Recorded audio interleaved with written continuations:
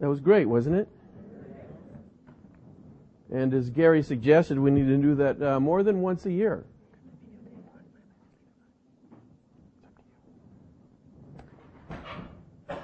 Here, as Christians, we don't vote with paper. We vote with an amen.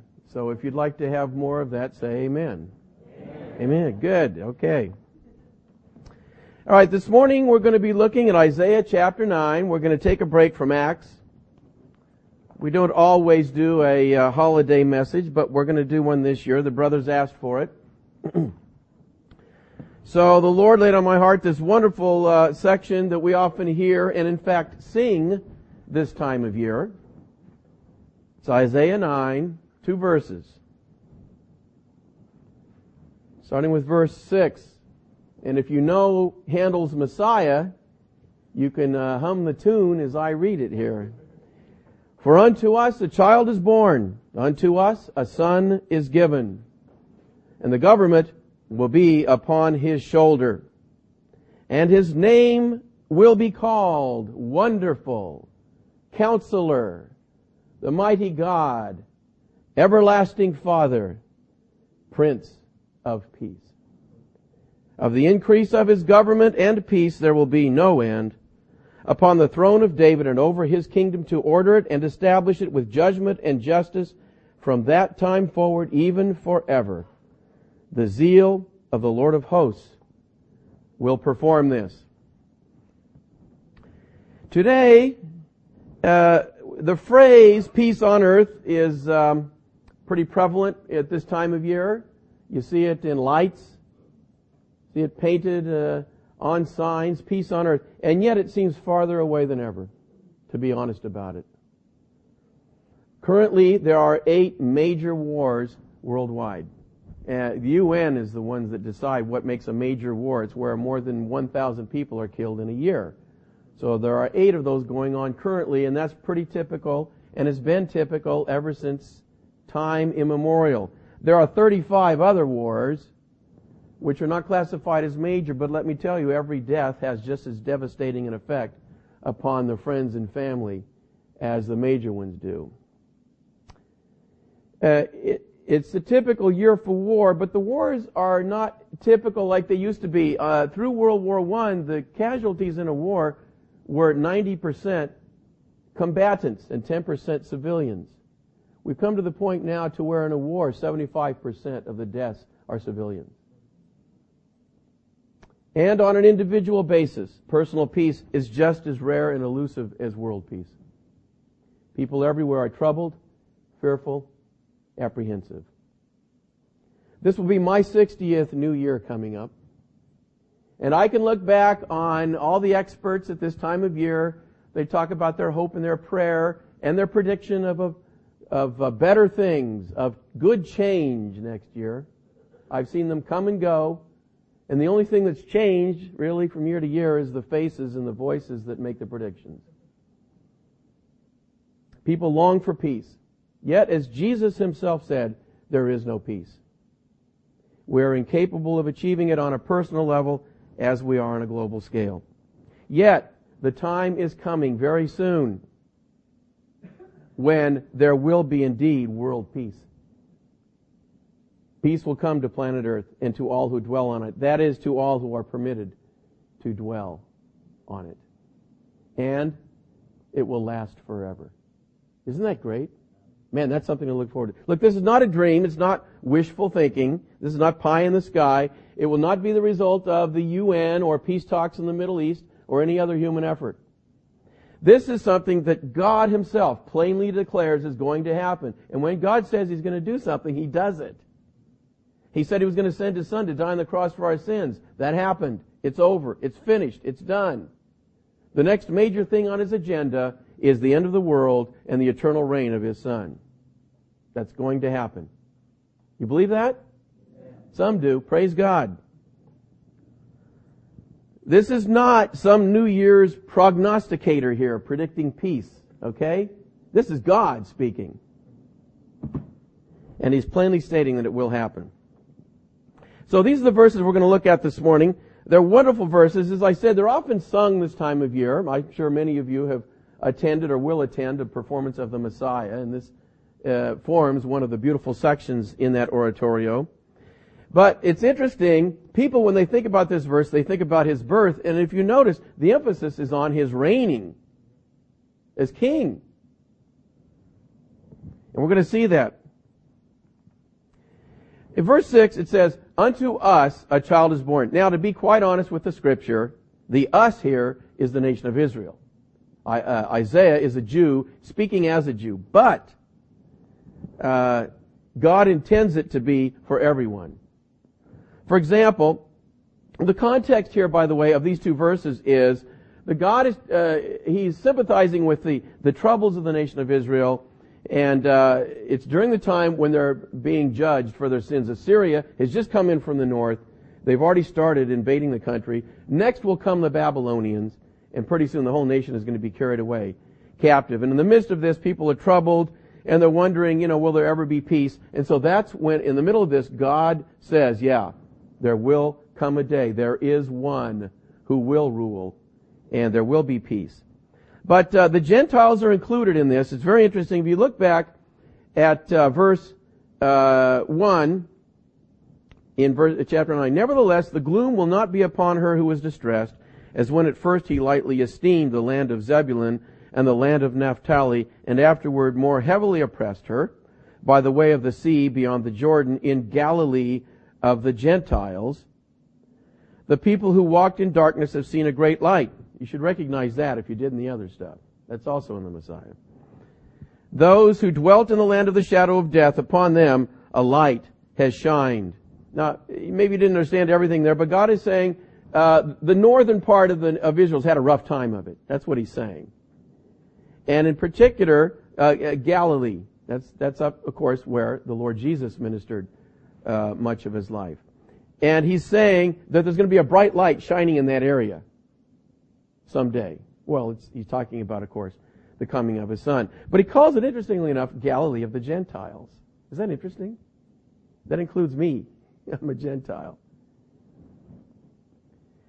When the angels spoke to the shepherds, remember they said, "I bring you good tidings of great joy, which shall be to" what?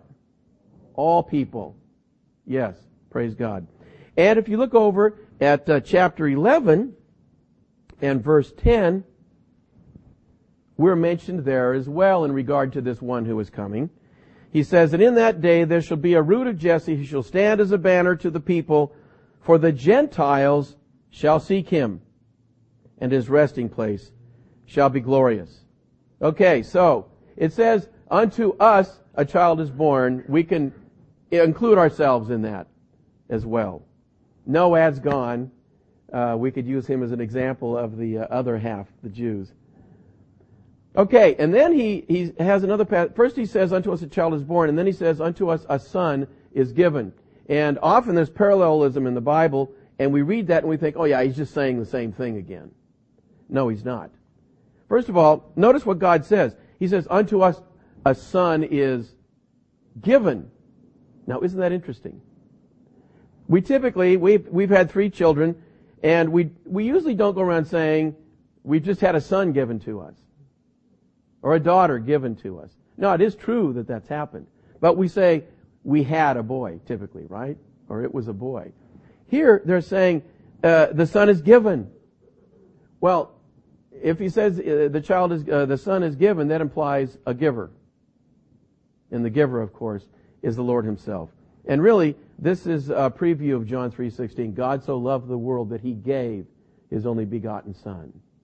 God is the giver, and it's his Son whom he is giving. When God gives, he always gives his best, even though it costs him dearly. Okay, we're going to get to the 5 titles. That's really the theme of the message this morning. But before we get there, there's this one other phrase. It says that the government shall be upon his shoulder. I like that. It doesn't just say he will rule or he will govern. See how God said it? The government will be on his shoulder. Man, I like that. It says he's going to bear the full weight and responsibility of governing the earth. Isn't that good? By himself. Jesus can handle that. His shoulder is strong enough to do that. And it should cause us to pause and think that before that shoulder will bear the government of the earth, it bore the cross. as he carried it to his place of crucifixion. Okay, then God gives us this wonderful section. He says, and his name will be called. And he says, his name singular, and then he proceeds to give us 5 names. It's because one won't do it. And we're going to look at those this morning, and you're going to see that not only are they a perfect choice to make a full set to describe this one, there's actually a progression within them. First of all, he's called Wonderful. I love that. Isn't that a great name? He is wonderful. Jesus is wonderful. Do you agree with that? Man, I've never met anybody like him. There's no one like Jesus. He's wonderful. God is saying so much with that one where he's saying he's good. He's kind. He's loving. In fact, he is love. He is compassionate. He is merciful. We could go on and on. Jesus is wonderful. His motives are always pure and unselfish. In fact, he considers no sacrifice too great for him to make to bring happiness and joy to his subjects. That's wonderful. You ever met anybody like that? Just Jesus. And the wonderful, if I can say that, thing about this is not just theory. He's already proved this at the cross, that he loves us that much. Now here is the perfect king. Okay? You're not going to be able to improve on a king like this.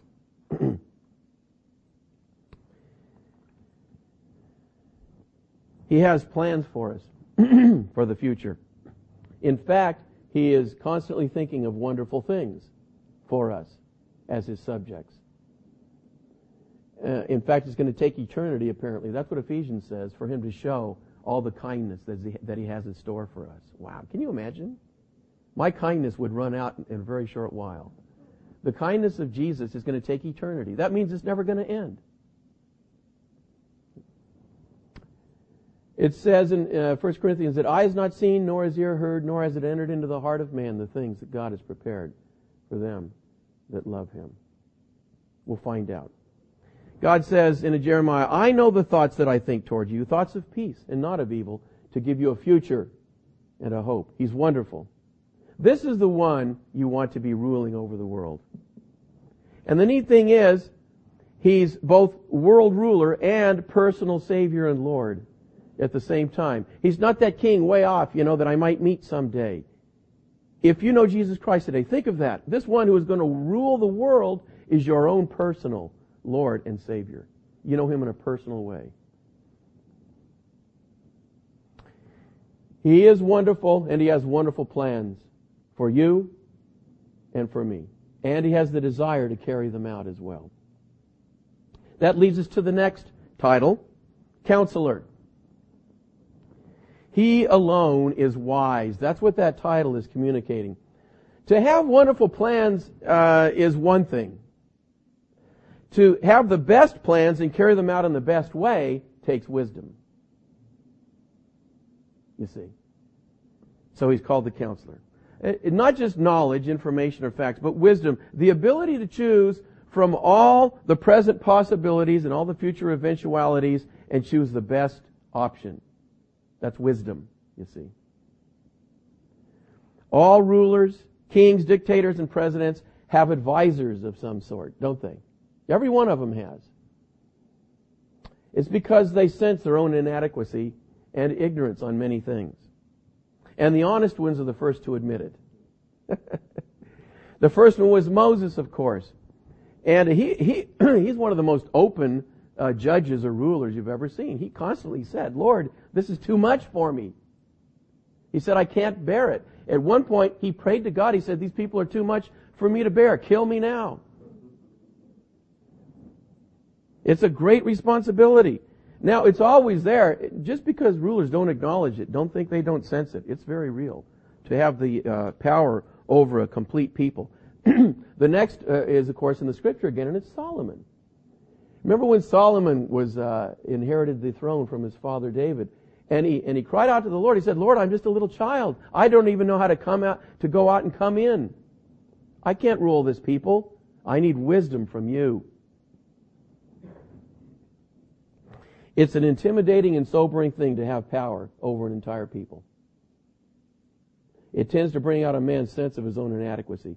From the most benevolent king to the worst dictator, all have had an inner circle of advisors, other men or women who are knowledgeable in areas in which they are ignorant or untaught. Or, just to give another perspective in a crisis or a difficult situation, all rulers sense the need of a second and third opinion, even if they don't follow it. It's not so with the Lord Jesus. He knows all things. He's created all things. He controls all things. He upholds all things by the word of His power. He knows the thoughts and intents of our hearts. There is nothing hidden from Him. He knows the end from the beginning. During His ministry, think about it, He never stumbled for an answer. He always taught with authority about every subject. God, man, heaven, hell, sin, salvation. Think about that. With authority. And He never corrected Himself. He never retracted a statement. He never said, I don't know. Or I think. And He silenced every critic. Notice, He needs no advisors, you see. That's why He's called counselor here. No other counselors, no cabinet, no ministers, no help, no advice, no recommendations. He doesn't need them. He is simply the wise one. As Paul states it, oh, the depths of the riches, both of the wisdom and knowledge of God.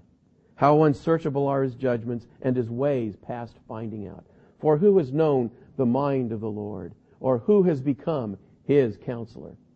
The implied answer to that is nobody. What great titles. Wonderful and Counselor. He is wonderful. He has wonderful plans and the wisdom to choose the very best for His people. We're painting a beautiful portrait here of a great king. But what good are being wonderful and Counselor if He has no power to carry them out? Next title. The Mighty God. Wow. That says it all. Notice He's not just called God, but it's emphasizing His power and His sovereignty. It's literally Almighty God. God Almighty. In other words, the God of all power. By the way, this is a clear statement of the deity of Jesus Christ, isn't it? Almighty God. Echoing another of His names when He was born in Bethlehem, Emmanuel, God with us. What a day it will be when this one finally takes His rightful place. The one who was wonderful, Counselor, and Almighty God. By the way, He alone is fit to rule any people. You realize that? Alone. Only. In the final analysis, no human is really fit to take on such a responsibility. Even the most benevolent ruler with the best intentions has made bad judgments, caused suffering simply because with great power come great mistakes. Besides the temptations of abuse of power, self-satisfaction, greed, self-glorification, and then there are the weaknesses of pride, prejudice, biases, misunderstandings, ignorance, succumbing to the influence of others, favoritism, we could go on. These are the problems with power given into the hands of men. Even the relative limited power of the king of a nation or an empire has never been wielded perfectly and justly, but with defects and shortcomings and sometimes with great evil. Praise the Lord, the only one who has all power is the only one fit to exercise it. And praise God, the only one who is wonderful Counselor, He is the only one who has all power. He alone is worthy. In fact, let me put it this way. He must rule. Okay? Right now, to be honest, things are out of kilter. There is a prince of this world right now, and it's not Jesus. And things are not going to be right until it is Jesus.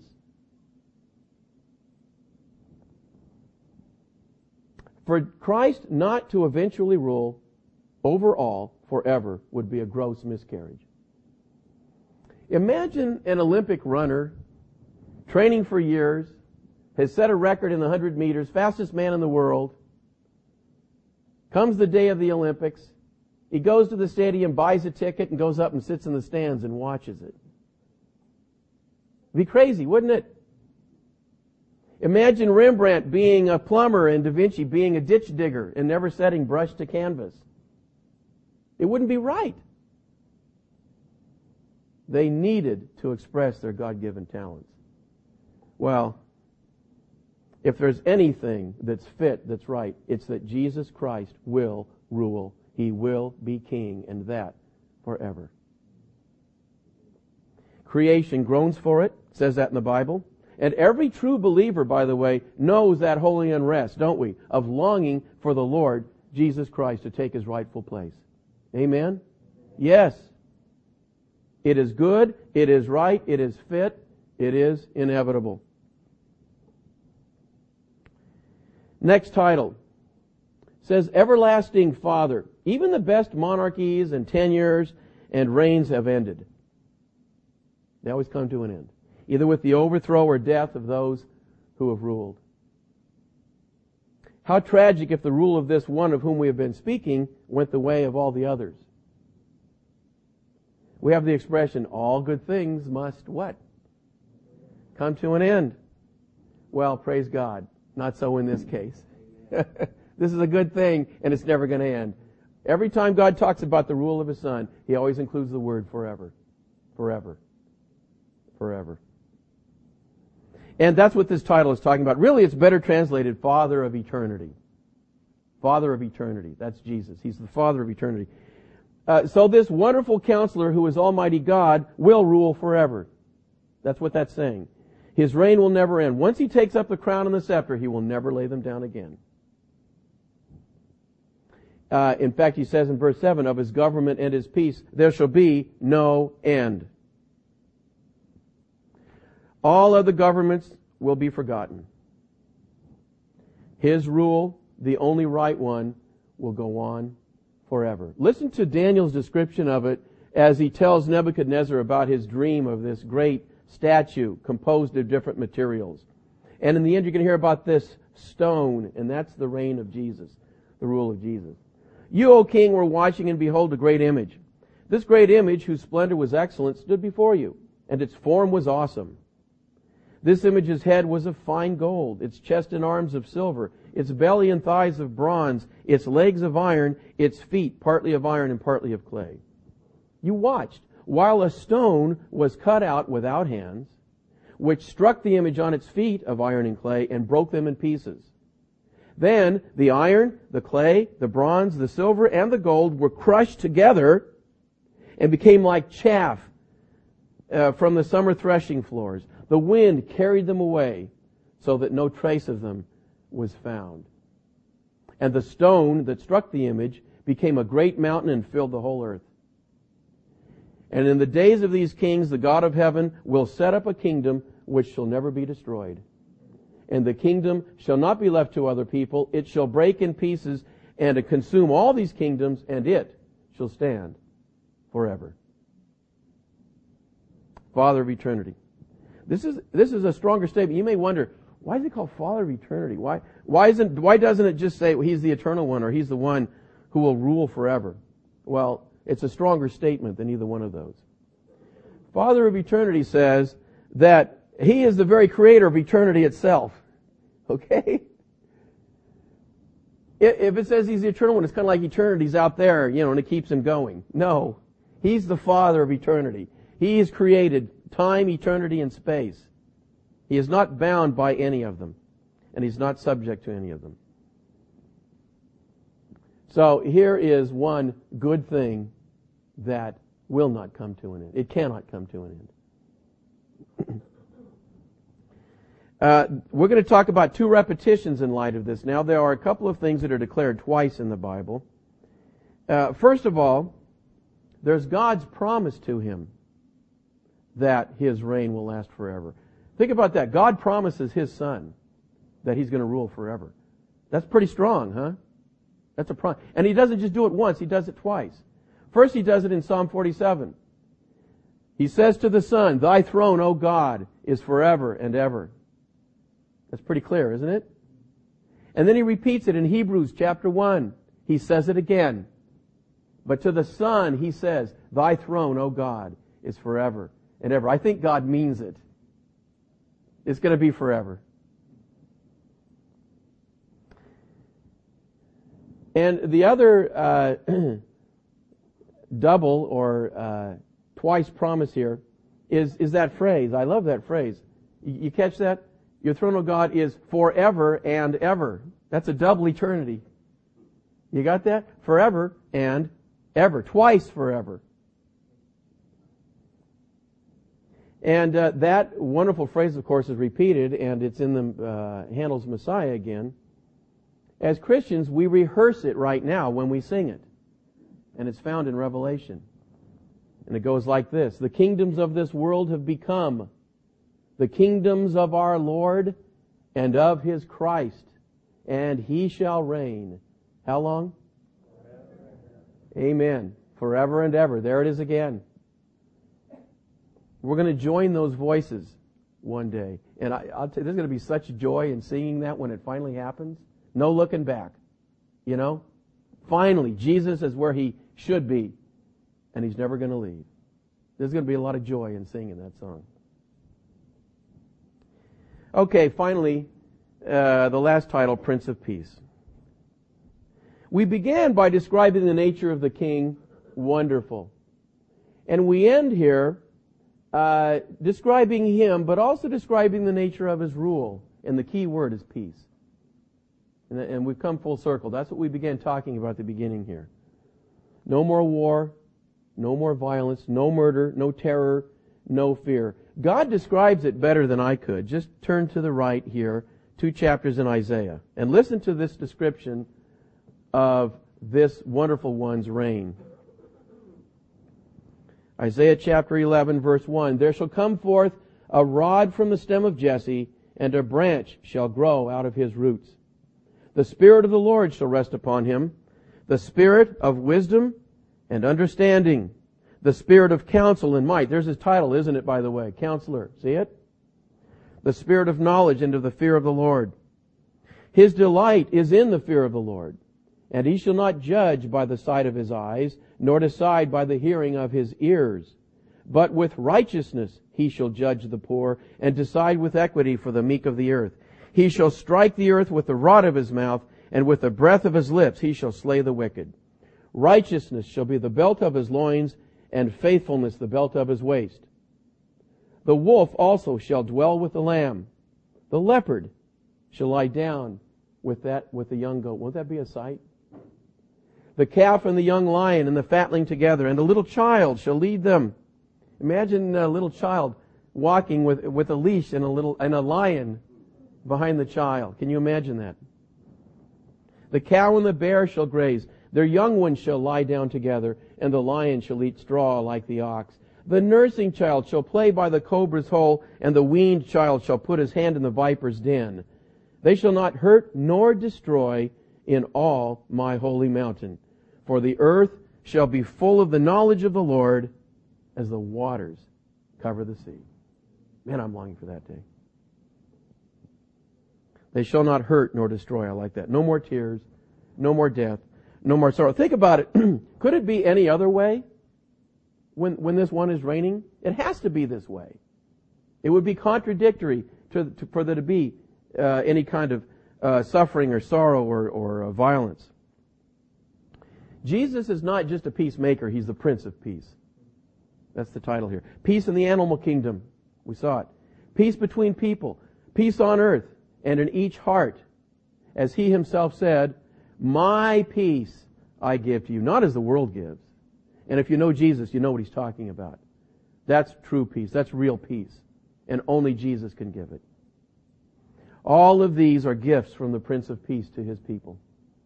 They flow from His own great love and grace. And yet, the greatest peace of all, He couldn't just give or create. That was peace with God. And He bought that with the price of His own blood. But that He gives freely as well. The Prince of Peace. And right now, He offers that peace to any who will come to Him. Have you received that peace? Do you know that peace?